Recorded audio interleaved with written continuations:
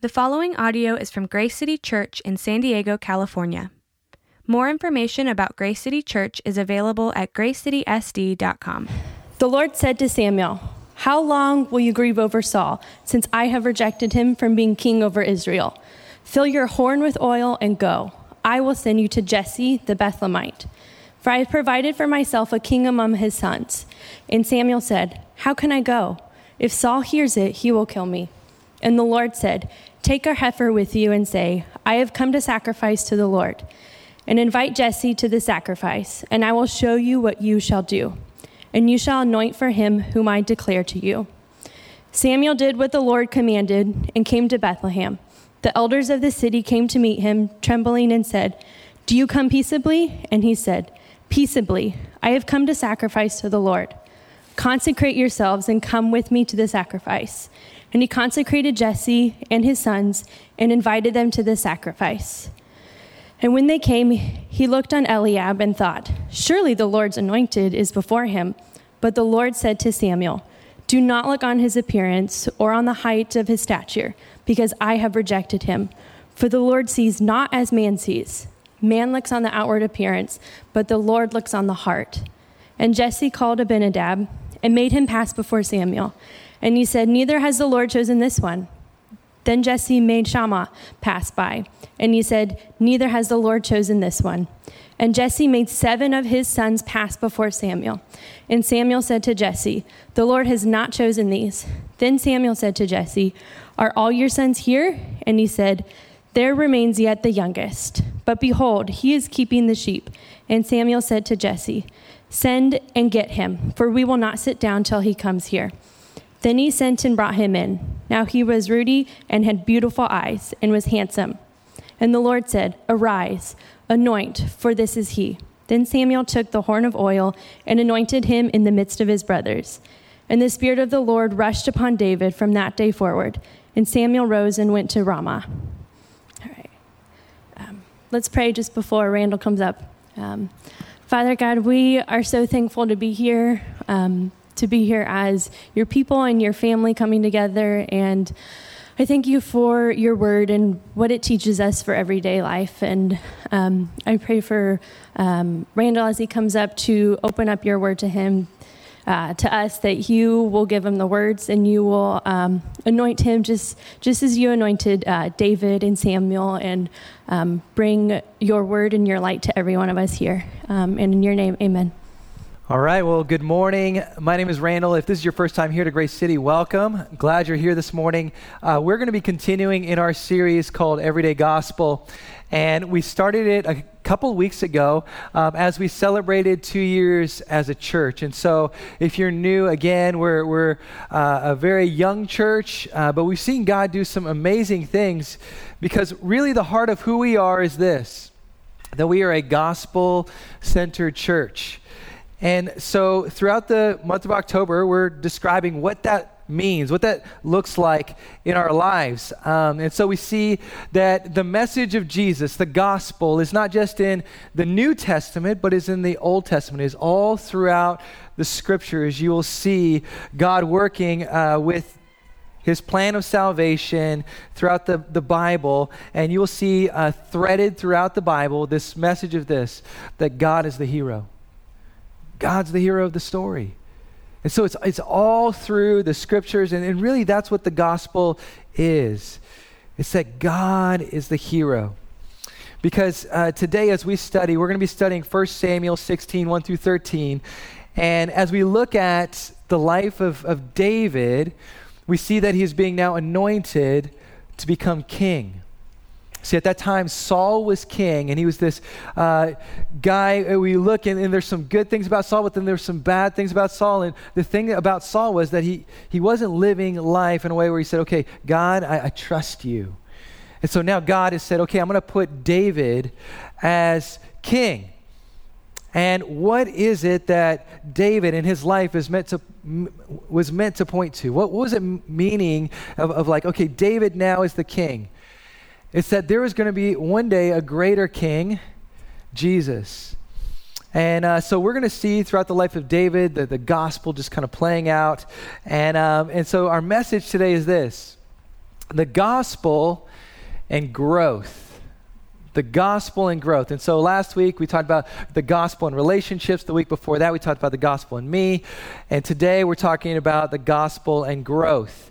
The question is this: how do we grow in our lives? Like spiritually, but just as people, growing in character, how are we formed and shaped? What we see today in the life of David is that David grows through a defining moment. A defining moment for his life. American philosopher John Dewey once said that defining moments form, reveal, and test us. And in today's text, we see a defining moment in David's life. Now, this moment would shape and develop him really for the rest of his life. The lessons that he learns here really help shape his future. Joseph Badaracco Jr., he wrote a business article in the Harvard Business Review. And here's what he says. He says, "We form our character in defining moments because we commit to irreversible courses of action that shape our personal and professional identities. Defining moments uncover something that had been hidden or crystallize something that had been only partially known."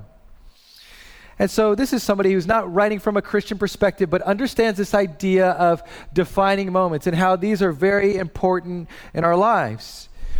And so whether in relationships, marriage, work, or life, we will all have these defining moments that help crystallize or uncover something deeper within us that we didn't know whether good or bad. Or it helps point out where we place our trust. See, in 1 Samuel 16, the prophet Samuel comes to the small, insignificant town of Bethlehem by God's command to anoint this new king to be David, even though there's a current king, Saul. And what Samuel is doing is he's putting himself in danger. That's why he says in the verse 2, he says, okay, God, you know what I'm doing here. This could really put me at risk, even getting me killed. God says, you listen to me. Trust me on this. And so, of all the people that God could have set aside for this position, this huge position of being king, God chooses the runt of the litter. He chooses David. It was a defining moment for David, for his family. And the way this story unfolds teaches us a lot about God and how he operates. Because the way that man operates, God operates differently. God says it in Isaiah, he says, my thoughts are not your thoughts are not my thoughts, my ways are not your ways are not my ways. God operates on a different plane than we do. And so we see that today in how he operates with David and how David grows from this. See, many believe that personal growth in character is just about managing your outside image and behavior, just kind of holding it together to get us to a preferred destination. Maybe a better job or more money. But the Bible tells us that growth in character development is about so much more than some idea of getting our dream destination. See, what growth in character is about from a biblical perspective is this. It's that God loves us so much that he will shape us and form us not to get to our end goal in life, our dream in life, but he has this goal of who we could become. Right? It's not what we do in the future, it's about who we become because of God's grace. See, God is into shaping you into something that would be breathtaking. He wants to make you and mold you into something that would be more human. That's why Romans 8:29 says this, for those whom he foreknew, he also predestined to be conformed to the image of his Son. right? We read this passage, the previous passage, like God's going to work all things together for the good of those who love him. That's true. But in the process, he has a bigger goal than getting you the good things that you think are in your horizon, right? His ultimate good is to make you more like the Son, to make you more like Jesus, to form you and shape you in your character. See, this word conformed is sumorphos. And what it means is to fashion into something beautiful. God desires for you and me to grow into something stunning. And so how does God do this? He does it through love. Through love, through the gospel. See, in today's story, we'll see the gospel clearly through this defining moment, and God just sovereignly placing along David's path this unexpected kingship. And what it does is it's meant to transform him for the rest of his life. It's meant to be that moment where he says, you know what, God actually sees me and he loves me. Even though I might be the runt of the litter and looked down upon. And so to set up the narrative, Eugene Peterson writes in his commentary on 1 Samuel 16 this. He says, there is far more than these two lives, David and Saul, involved. There is God's life, God's promise and judgments, God's word and will, God's sovereignty worked out in the lives of these two men. The interest of the narrator is not merely in telling us what happened, but in helping us realize and recognize God in the happenings. God is at the center of the story. Like I said, the last 2 weeks we've been looking at, okay, what's this question of what is the gospel? What is it? And we've said that it literally means good news. See, the Bible is not primarily a book of good advice or here's how to get my life better, but instead it's an announcement of good news. And the good news is this, that God loves sinful, messy people and has done everything to save us. Because as you look at David's life, as you look at Saul's life, it's a little hard to differentiate of like, okay, what's the difference here? Because they're not perfect. But it's that God loves us in the middle of our mess. Many times people look at David and say, well, I need to be more like David. But that's ultimately not the point of the story. And I need to tell you that up front. See, the point is to look at these historical figures in time and say, wow, look at how God worked through a broken person like David and shaped him into the person that he becomes. The gospel emphasizes God, not man. God is the hero of the story. And we will see it today in 1 Samuel 16, that David's growth is ultimately not because of him, it's because of God. And so how does God grow our character? And so again, our text today is 1 Samuel 16, 1 through 13. And just to give some background again, in 1 Samuel 15, what happens right before this is that God asked Saul, as king, to do something, to go to war and to annihilate this nation. And he says, you gotta follow everything I'm asking you to do. And what does Saul do? He does what he wants to do. He doesn't listen to God's command. He pushes it aside and says, okay, I'm just going to do it my way. And so God looks down and says, okay, Saul, no longer are you going to be my king, but I am going to appoint a new king. And so we get to this defining moment in David's life. And so this text helps us to understand gospel growth and how that happens. And it happens in 3 ways.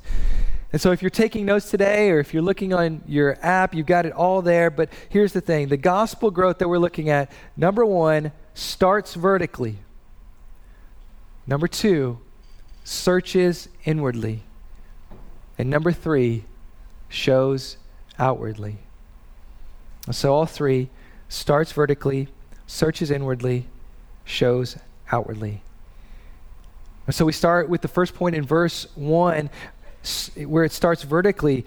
Let's look at verse 1. It says, "The Lord said to Samuel, 'How long will you grieve over Saul, since I have rejected him from being king over Israel?'" Now I want to stop for a minute and just point out that God is talking to Samuel, and he finds Samuel just grieving over a decision he made. It was a leadership decision. You see, he's the one who set aside Saul and said, "Okay, Saul, you're going to be in charge now." But what he found was that Saul did not want to follow God. Like, he had it all out on the outside, but he didn't want to follow God. And so he grieved. He's grieving over this. Here's the thing. God doesn't say to Samuel, "Get over it. Stop grieving." But he comes to him and says, "How long will you grieve?" And this is an aside. Some of you today are grieving in your life, and you're not moving forward from the grief. And it's just a simple question that God asks, because it's not bad to grieve. But his question is, how long? How long? Right? Like, Samuel knows. He's like, "Man, I made this huge mistake of putting Saul in there, and the people wanted him, and I knew it wasn't the right thing, but he did it." And God comes to him and said, "It's time to move on. It's time to get up." He says, "Fill your horn with oil and go. I will send you to Jesse the Bethlehemite, for I've provided for myself a king among his sons." And so now Samuel is on this journey to go to Bethlehem. And David's defining moment starts. And so where does it start? It starts vertically. God does it. See, the only track at this point that David is on, from what we know, is that he was on a track to be a future expert in sheep herding. That was his trajectory in life, okay? He was going to be like really good at watching sheep. Isn't that impressive? Not really. And in that culture, no. You see, but there's this moment that God looks down and says, "I'm going to intervene. This is going to start vertically. This is going to start with me." God says, "Okay, you're not any longer on this fast track to being the sheep herder who's the run of the litter, who's overlooked in your family. But now I'm going to put you on the fast track to being the king of Israel." And so what it is, it's completely God ordained. He's saying, "I will send you, Samuel, to Jesse the Bethlehemite." And God shaped. God says this, he says, "I have provided."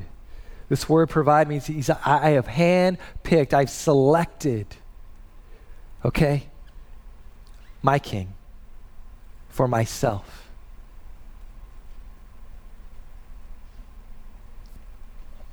What made David the best candidate to be a future king? Grace. Grace. See, no one saw this in David's future except for God. David's calling is purely an act of God's mercy and power. And in this moment will define him, because he realizes that, okay, there could be some past that I would have been on, but it is only by the grace of God that I get to this place in life. That God's the one that plucks me out of where I was going and where I was headed and puts me on a different path. See, all his family saw in him was a kid who needed to go watch over the sheep. And what God saw in him was a future king of Israel who would write many of the scriptures that we read today. David was chosen by God. And this is where his life begins. Let me ask you this. How do you view your life?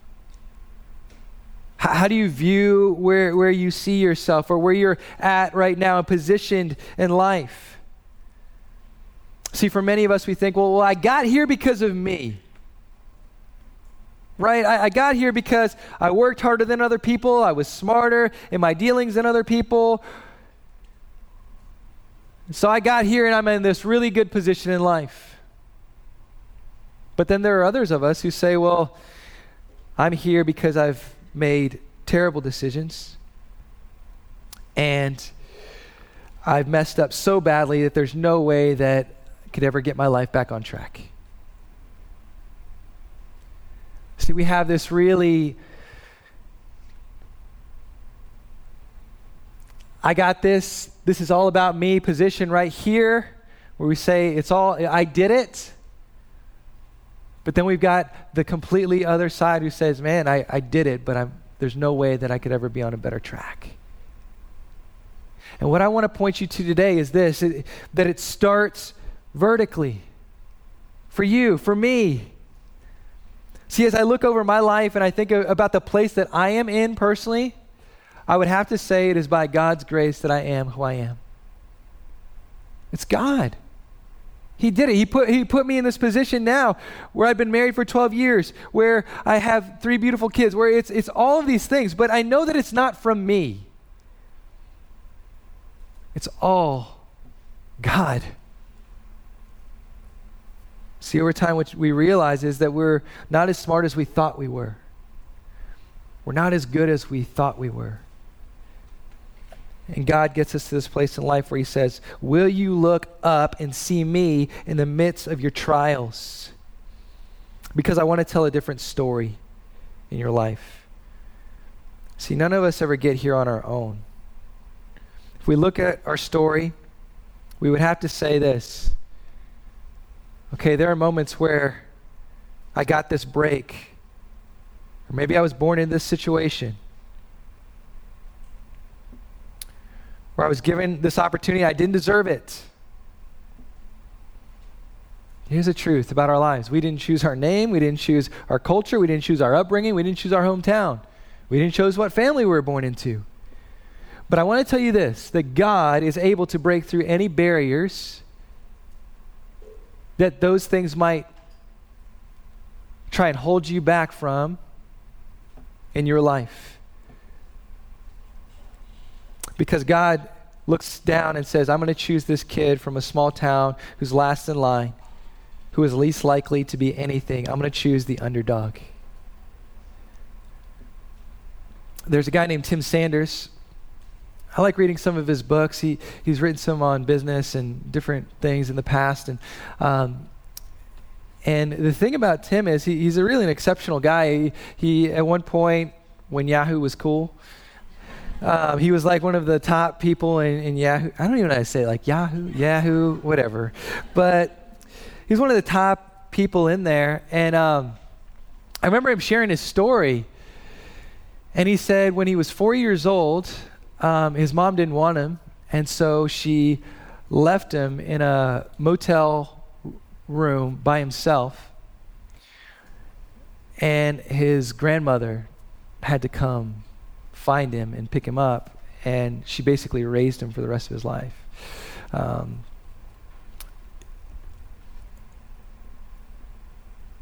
And he looks back and he says, the thing I learned from my grandmother was that she would always say this phrase, today we are rich. She wasn't wealthy on the outside, have a lot of things, but she looked at the position she was in life and she says, she would always say, today we are rich. And he said he just kind of held that perspective all through life. And he said he had moments where he struggled. He's like, my parents didn't want me. He's like, I grew up in a crazy situation. Like, how could you say today I'm rich?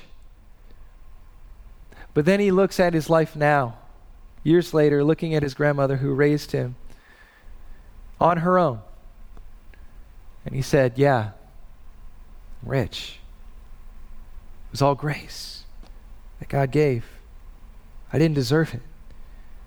And he realized he got to the position he did in life, not by himself, but by God. See, what we learn is that growth starts vertically with a God who can overcome the disadvantages that the world throws at us. And he does it through his power and through his strength. And it's just unexpected what God could do. Secondly, we must see that for gospel growth to happen, it's that it searches inwardly. It searches inwardly. So let's look at verses 6 and 7. It says, when they came, he looked on Eliab and thought, surely the Lord's anointed is before him. But the Lord said to Samuel, do not look on his appearance or on the height of his stature, because I've rejected him. For the Lord sees not as man sees. Man looks at the outward appearance, but the Lord looks at the heart. Now, you're going to see, if you could see the text in its original language, in the Hebrew, what you would see is throughout this word ra'ah in the Hebrew. And what this word means is look, right? But it also means inspect. And so you'll see it throughout there. It will say that the Lord inspects the heart. Here's the truth. We can't fake it around God. We might be able to fake it around other people. We might be able to hold it together until we go home or people don't see us. But the thing is that it catches up to us at some point. It caught up to Saul. And it'll catch up to all of us. See, one of the things that I've tried to teach our kids since they were little is humility, right? Like character, humility. But it's tough when you feel like you got it all, right? And so, in particular, my son, he thinks he's got it all, right? He's got the looks. He's got the ninja moves. He feels like he's got it all. And so one of the things I've been teaching him is like, son, you got to tone it down a little bit. And I've said this before, but we take him to karate, and he's doing very well. He's excelling in karate. He's doing good with that. And this past week, I was watching him inside doing a competition with another person in there, and it was in front of his class. And he wins. Bailey saw this too. Bailey was there. He wins, okay? And so I remember I saw him, and he was just like, yeah, yes. And he's looking around, and he's like waiting for everybody to come and be like, yeah, man, you know? And so they're all surrounding him like, yeah. They were like cheering his name and stuff. And he comes running out. He's like, Dad, you know, I won. He's like, yeah, the girl that I was going against was like cheating and stuff, but I still won. I beat her. I was like, son, I saw you in there, bud. And remember what we talked about humility, right? Like if you win, like be gracious. Did you shake her hand? Did you say, hey, you know, good job? Any of that stuff. And you're like, yeah, I did all that. And so we go home later. I said, son, you know, when you came up to me and you were telling me about the girl who was cheating that you were going against, her mom was sitting next to me. And she heard everything you said. And he was like,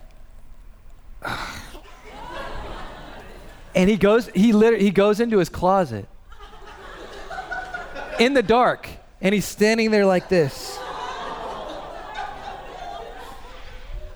And I got to go in and I say, hey, son, It happens. Here's the thing. We think we can get away with some of that stuff, right? Like, God doesn't see it. But the truth is that he does. He inspects and he searches and he looks down to the very crevices of who we are, down to the heart.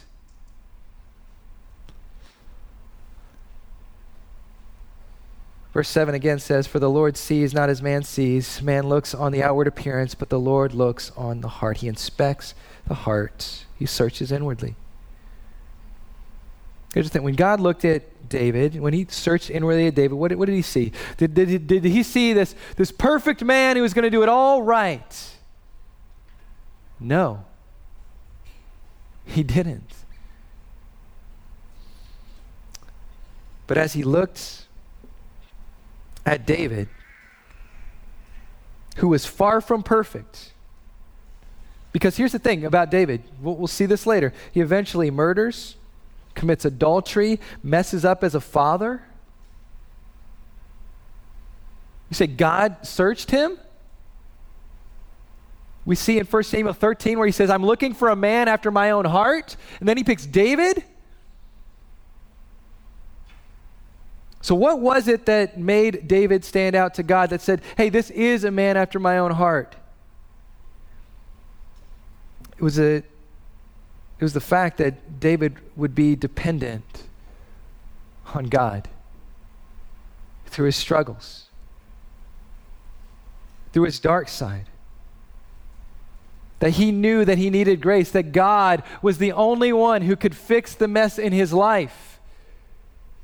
It's why in the Psalms, David says, "God, you are my righteousness. The thing that makes me right before you is not me, it's you." Brennan Manning once said, "To live by grace means to acknowledge my whole life story, the light side and the dark. In admitting my shadow side, I learn who I am and what God's grace means." It's the ability to be real and transparent to the point where it gets all the way deep down into our hearts. I said, man, I need your grace in every part of my life, God. I need your love to touch every part of my life because I don't have what it takes. You want to know where growth comes from? It's being dependent on God's grace. Here's the radical truth. God's standard is grace, not goodness. Some of us think that it's about good people and bad people. If it were goodness, none of us would pass. No one would. If God looked at David and said, it's going to be based on your goodness that I'm going to love you and I'm going to anoint you as king, he would not have passed. Isaiah 64:6 says it like this: "All of us have become like one who is unclean, and all our righteous acts are like filthy rags. We all shrivel up like a leaf, and like the wind our sins sweep us away."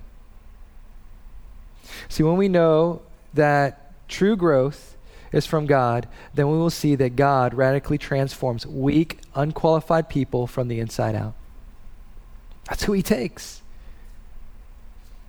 It's an invitation. And then the third point is this: it shows outwardly. And Samuel said to Jesse, "Are all your sons here?" And he said, "There remains yet the youngest, but behold, he is keeping the sheep." And Samuel said to Jesse, "Send and get him, for we will not sit down till he comes here." And he sent and brought him in. Now he was ruddy and had beautiful eyes and was handsome. And the Lord said, "Arise, anoint him, for this is he." Then Samuel took on the horn of oil and anointed him in the midst of his brothers. And the Spirit of the Lord rushed upon David from that day forward. Where does God find David? He finds him in the simple task of keeping sheep. David was just being faithful in the lowly task. And what we find throughout Scripture is that this is where God was developing him to be the person that he had him to be in the future. See, he was just alone with sheep. And I just want to say this. When we think about character, when we think about growth, many times we overlook the little, small tasks that are happening in our life, and we say, I got to go do this. Well, that's just too small. That's just too insignificant for me. And we push it aside. But that's where David is found. He's just keeping the sheep. God molds us and shapes us in these moments to become more like Jesus.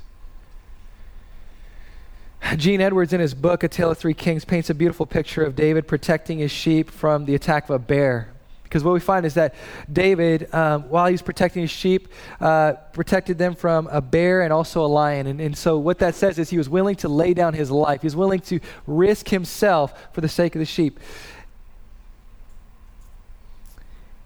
And as he talks about the attack of the bear and then David kills the bear, here's what he says. A few moments later, the man, not quite so young as a moment before, picked up the little lamb and said this, I am your shepherd and God is mine.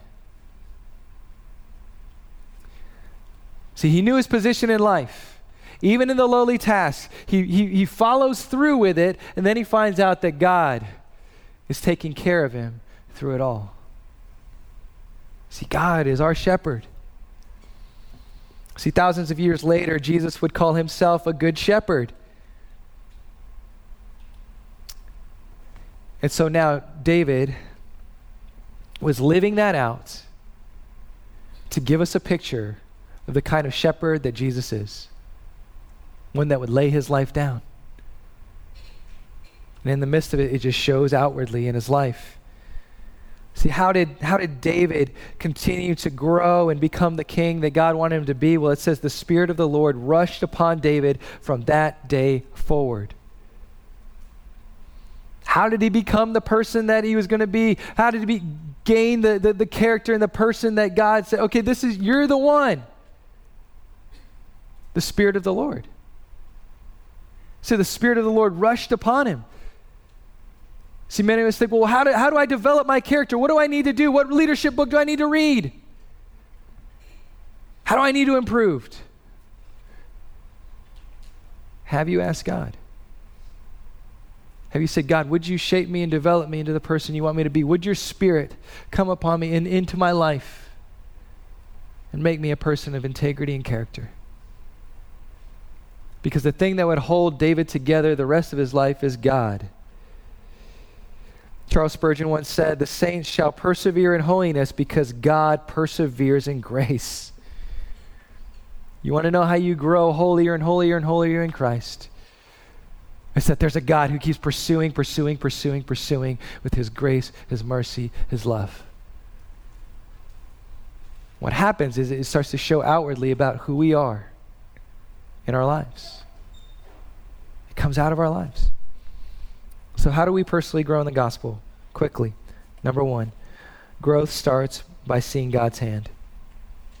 Starts by seeing God's hand. Do you see God's hand in your life? Are you willing to admit it? Are you willing to look vertically and say, okay, God, you put me where I am today. I realize I didn't get here on my own. And what it is it's looking at the things in our life and saying, okay, God, it's only because of you that I'm here.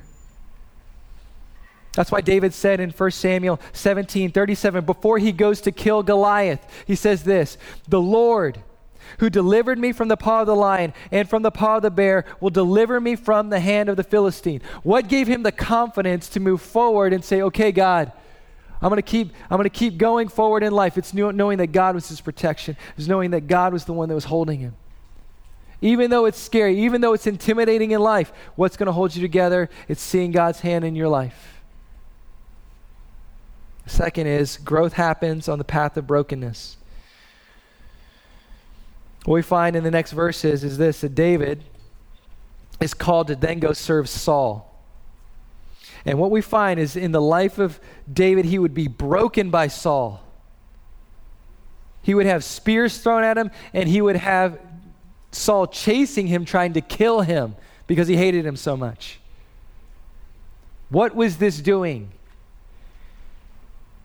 God was sovereignly killing the Saul in David. He was breaking him down so that he wouldn't lead like Saul. Growth happens on the path of brokenness. You might find yourself right now in the middle of brokenness. But again, in A Tale of Three Kings, Gene Edwards writes, he says, God has a university. It's a small school. Few enroll. Even fewer graduate. He has this school because he does not have broken men and women. Instead, he has several other types of people. He has people who claim to have God's authority and don't. People who claim to be broken and aren't. And people who do have God's authority, but who are mad and unbroken. In God's sacred school of submission and brokenness, why are there so few students? Because all students in this school must suffer much pain. And as you might guess, it is often the unbroken ruler whom God sovereignly picks who metes out that pain. You feel like, okay, I'm in this position right now where I'm just, it's really hard. God's doing something in your life to grow your character. He is. And the third point is this: growth lasts through God's strength. Jesus said it simply in John 15, you will bear no fruit apart from me. Where does lasting, eternal, good things come from in my life, in your life? God. God, you want to know how to grow and have lasting fruit in your life? Read the book of Galatians. Paul looks at the Galatians and says, you guys are crazy because you think that you can become, you can bear fruit on your own without the Holy Spirit in your life. You guys are crazy. You think you can do this apart from God? Like God saved you and now you're going to go grow and become more like Jesus on your own strength? That's crazy. No, growth happens through God's power and his strength flowing through our lives. And so, to end,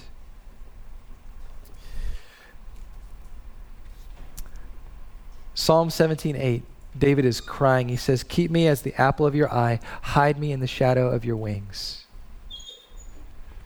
You're going to see David throughout all the Psalms just praying these prayers of just, God, help me. I need you. I can't do this without you. And in this verse, he says, keep me as the apple of your eye. The apple of our eye is the most sensitive part of our eye. He's saying to God that you have me so deep in your love that I'm all the way deep down in there. That you would protect me like that, God. Keep me there.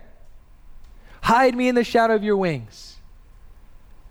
How can he pray that prayer when he's messed up, when he's sinned along the way, when he wasn't the perfect king? It's because there was a shepherd king who would come thousands of years later, who, the very heart of God, Father, Son, Holy Spirit, the Son, the apple of the Father's eye, would come down to earth and die for David, for you, for me, for our sins. And the shadow of God's wing did not protect him. But on the cross, the wrath of God poured out fully on the Son. And so when David prayed, Lord, you're my righteousness, you're all I have,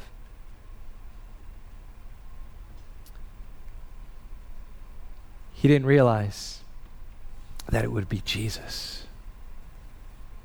the one that we look to today. See, it was the same gospel then as it is now. His righteousness, David's righteousness, even though he didn't know exactly how it was going to work out, was in Jesus. And today, as we look back thousands of years later and we say, okay, what's my righteousness? How do I grow in my life? How do I become more and more a person of character? My righteousness is in Jesus. It's the same. It's all about him. Let's pray. Jesus, we thank you that as we look back at this story, David, he didn't get to where he was because of himself and his abilities. He got there because of you, Lord. And so we pray today that we be dependent on you, on your Spirit, on what you can do in our lives, Lord. We can't do it. But if we see our lives as a gift, as grace, our whole world opens up to us because we found new life in you. I pray this in Jesus' name. Amen. Thank you for listening to this resource from Grace City Church. If you found this helpful, feel free to share it and enjoy more resources at gracecitysd.com. Grace City Church exists to equip people with the gospel for everyday life.